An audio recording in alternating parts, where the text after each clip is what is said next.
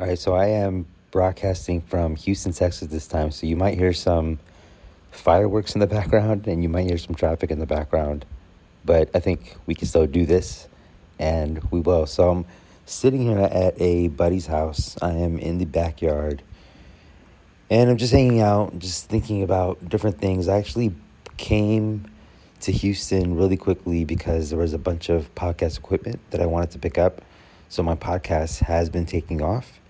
And I plan to start another podcast called No VC Allowed, where we will interview startup founders who are bootstrapping or they're finding creative ways to finance their business, and they're doing it in ways where they're keeping 100% of their equity, or they're getting, into relationships with investors where they at least maintain 100% control of their vision.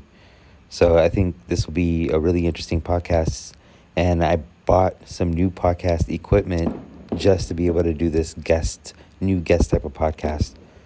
And as I'm sitting out here thinking about how well my podcast is doing, we actually hit top 200 in Canada, top 200 in the UK as well, not top 200 in the US. I didn't get enough reviews in the US, but if you can leave a review if you're from the US, that'd be awesome, because then maybe we can start ranking and getting this podcast out to more people. But I was sitting out here and I was thinking that what would happen if one day I just lost my voice? And I was thinking how scary that could be. But then I thought, wow, I actually have so much content out in cyberspace that I think in the future we will have the technology to be able to essentially recreate my voice and my intonation and my personality and everything. So if I do lose my voice, I can probably still recreate it by writing down what I'm thinking and have some kind of text-to-speech element that's copying my voice exactly. I mean, this is possible right now, but it's possible in a way where I imagine that the voice is still in very low resolution, right? It's not going to be the exact match of the original, but it's close enough, at least for what's perceptible to humans. And just thinking about that, thinking about all the cool stuff that's going to happen in our future.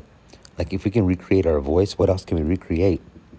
And I was actually in this discussion on Facebook about AI. This discussion was about hiring people at lower wages from different countries where the average wage is much lower than what it might be in the US.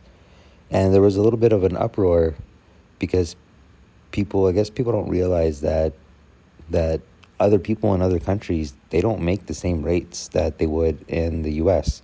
And the cost of living is sort of different. I mean, it could be argued whether it's different or not, because if you still want to live a really good life, you're still going to have to pay no matter what country you're in. But I kind of came in there and I was thinking, this argument isn't even an argument, because I've actually been able to reduce so much staff just using artificial intelligence. We use AI in so many different processes in our business that we are able to operate lean. And instead of thinking about hiring someone, I'm always thinking about what new tool can I pick up to be able to do what I want to do at a much cheaper cost. So this whole issue of low wage labor, etc. I mean, what's going to happen when there's no wage labor because we have AI being able to do all these things? And even me, I won't need to give up much of my time to even record these podcasts. I could probably just think about what I want to say, and some machine will be able to do it for me. It'll still be my voice, my vision, because artificial intelligence uses what's already out there. So if you are an innovator, then I think this is where you're going to fare off a little bit better, because artificial intelligence hasn't figured it out yet. But this is yet, right? I mean, in the future, I would imagine that AI has also figured out how to innovate. It's just all in due time. Thought I would share this thought. And maybe I'm using AI to do this podcast, and it's actually a text-to-speech system, or maybe it's my real voice. We may never know. This is Robert Copernicus, or a bot. Boom, bam, I'm out. Hey, so if you're a 6%er entrepreneur, here are 4 ways that I can help you right now. 1, hit that subscribe button and the bell so you can always stay up to date on the latest marketing strategies and tactics from this podcast. 2, find out how much of a natural-born entrepreneur you are by taking the visionary quiz at robin.ws/quiz. 3, join the Visionaries Facebook group at robin.ws/group. And finally, 4, if you want to join the first startup accelerator that helps you skip investor funding, then go ahead and book a call with me at robin.ws/call.